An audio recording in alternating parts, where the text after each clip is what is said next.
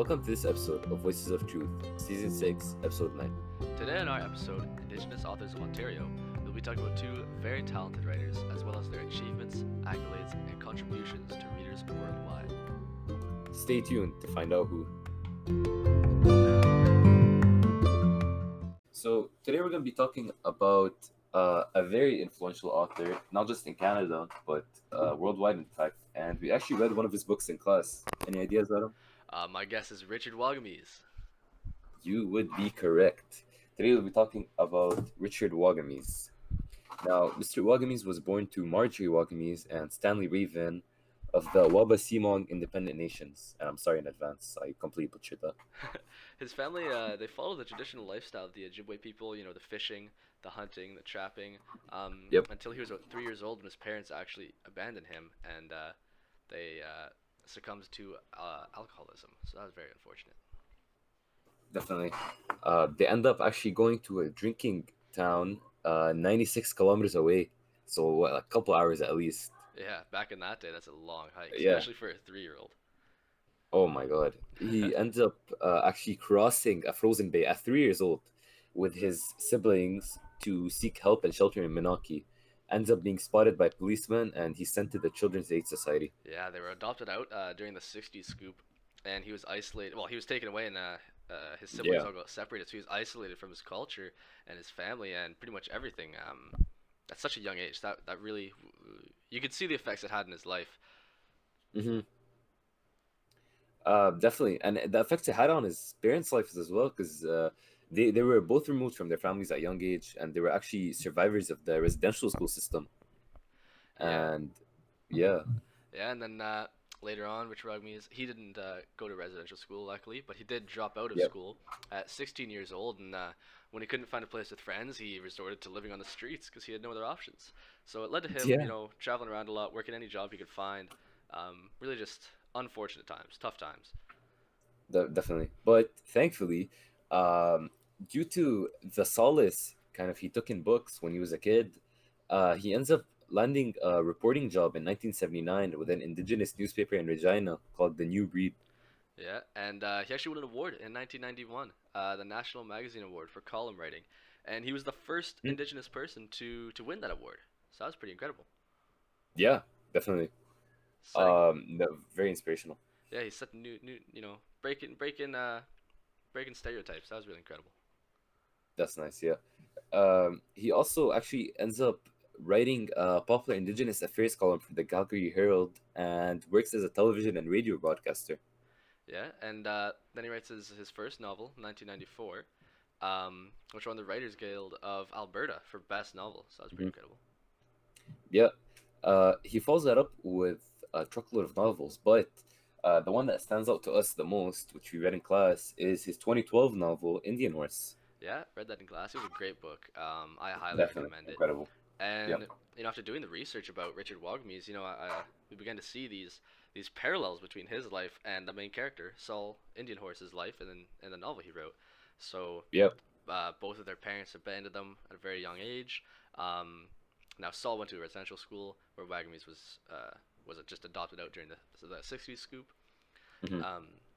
But you see these effects, and when they were working around and traveling a lot, they both grew through that in life. So you can see these pretty strong parallels between his character that he created and himself. For sure. And there's also another very strong parallel is that Saul also finds happiness in books when he's a kid, very similar to Richard Wagamese. Yeah, And it ends up helping both of them out later in life. Saul ends up writing his journal, which leads to his healing. And Richard Wagamese also writes with forgiveness and understanding about the neglect he experienced from his parents, because he understands the abuse and trauma they suffered in residential schools. yeah, and he begins to understand this, and he comes to terms with everything, and gets this Mhm. knowledge. He works to share it, which is great, which everyone should aspire to do. Help others find their peace. So he began Yeah. leading these writing and storytelling workshops, not only just for writing, but also following tradition with many of the indigenous cultures, oral storytelling, because that's in the past, so many of their stories have been passed down.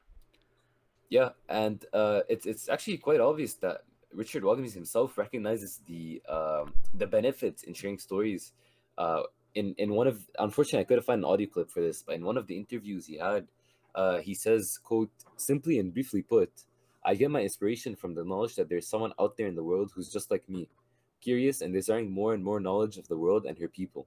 I write so that when they pick up one of my books, there's an instantaneous connection, like we're collaborating on the story. Man, So yeah, that is I think that's that's pretty incredible. heavy. Yeah, that is Yeah, incredible. It's great how even when he was writing the novel, he was trying to work together with others. He says that we're collaborating on the story, and then he goes on to teach others how to write. It's just beautiful how he shares what he's learned, which definitely. reminds me of another author, Author. Tanya Talaga, yeah, um, who is a journalist for the Toronto Star for 20 years, and she wrote a couple of her own novels and was sprinkled with awards all over the place. Yeah. That she was. That she was. Yeah. Miss Talaga is of Polish and Indigenous descent with Ojibwe roots in Fort William First Nation in Northern Ontario. Yeah, and thankfully, Tanya did not attend a residential school or was adopted in the 60s scoop. She was a little bit past that time. However, her Yep. grandmother did attend a residential school, and that's one of her greatest influences on Tanya. So she credits her grandmother, and also when she was 20 years old, she found out that one of her sisters had been given up for adoption, and that three of her mother's siblings had also grown up in the foster care system. So Oh those yeah. are what she credits for her sources of influence to become a source of influence. Oh, that was good. I like that. Thank you. uh, Miss Talaga attended the University of Toronto, and while at U of T, she actually, which sounds nowadays is very insignificant, but she edited the uni paper, and that really Yeah, gave her a push towards journalism. Because she ends up being a journalist for Toronto Star for 20 years. That's insane. yeah, that's incredible. I mean, obviously gives her a very, very solid foundation in writing, Mm. which leads her to go on to create or to publish her first book, Fallen Feathers: Racism, Death, and Hard Truths in a Northern City, which she released in 2017. And the book is Yep. about seven indigenous children that died in Thunder Bay, hundreds of kilometers away from their families, because they had to leave to find quality education due to the lack of secondary schools and post secondary schools on their reserve. And this actually reminds me of another influential Indigenous person we learned about, Miss Donna McKay, and I can't pronounce her last name, and just in lieu of butchering it, I'm just gonna fast forward through it. All right. Um, yeah, she is actually the first Indigenous heart surgeon in all of Canada, Wow. and which is like a very big achievement in and of itself. But one of her big campaigns is she's pushing for increased representation of post-secondary education on reserves, Yeah. Incredible to which is see very important. what they're how many people are working towards this, and it's great to hear. I can't wait Yeah, until we see representation in all of the fields because definitely. there's been progress. There's been a lot more indigenous youth make it into the trades, but like Donna McKay is saying, there's not enough representation in the university fields and the surgeons and such. Yeah, it's great, but Miss McKay herself realizes that some of them have kind of been forced to give up on their dreams. Yeah, She mentions she was only able to become a heart surgeon because she moved out of the reserve and went to Ottawa. yeah. So I mean, it's pretty incredible to see what's going on here, and Hmm. she didn't just stop her influence there, because she was invited to deliver the 2018 Massey Lectures, which are an annual five-part series of lectures about issues of contemporary interest and societal issues, affecting culture. Yep. Um, and then after that, she continues to write, or she goes on to write a second book, All Our Relations: Finding the Path Forward, which is bringing attention to the Indigenous youth suicide rates, which is talked about, but you don't see much action rooting for it. Yeah, a bunch of mouths flapping, but no one seems to do anything about it, right? Yeah, yeah, it's a real shame. Huh. Mr. Lugger really is a jack of all trades. Yeah, and Yeah, she's even going on this March to join a familiar name, Autumn Peltier, which you talked about in class. I'm sure you remember her. we did. We Yeah, did.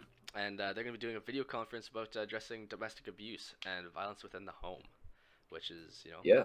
a problem that faces not only the indigenous community, though it does, but everyone can really learn something from it, or many people. Definitely, it's very important to be talked about. And speaking of jacks of all trade, Miss Peltier herself is not too bad.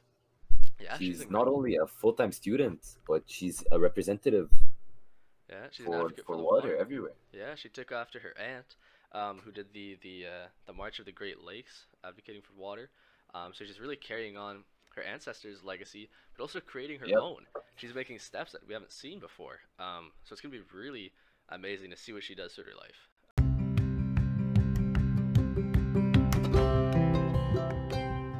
Thank you for joining us on Voices of Truth, Season 6, Episode 9. Shout out to the amazing Richard Wagamese and his novel Indian Horse, available in stores worldwide, and to Miss Tanya Talug and her novels, Seven Fallen Feathers, Racism, Deaths, and Hard Truths in Northern City, as well as All Our Relations, Finding the Path Forward, all available worldwide.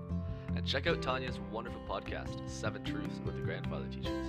And don't forget to tune into her conference with Autumn Peltier this March.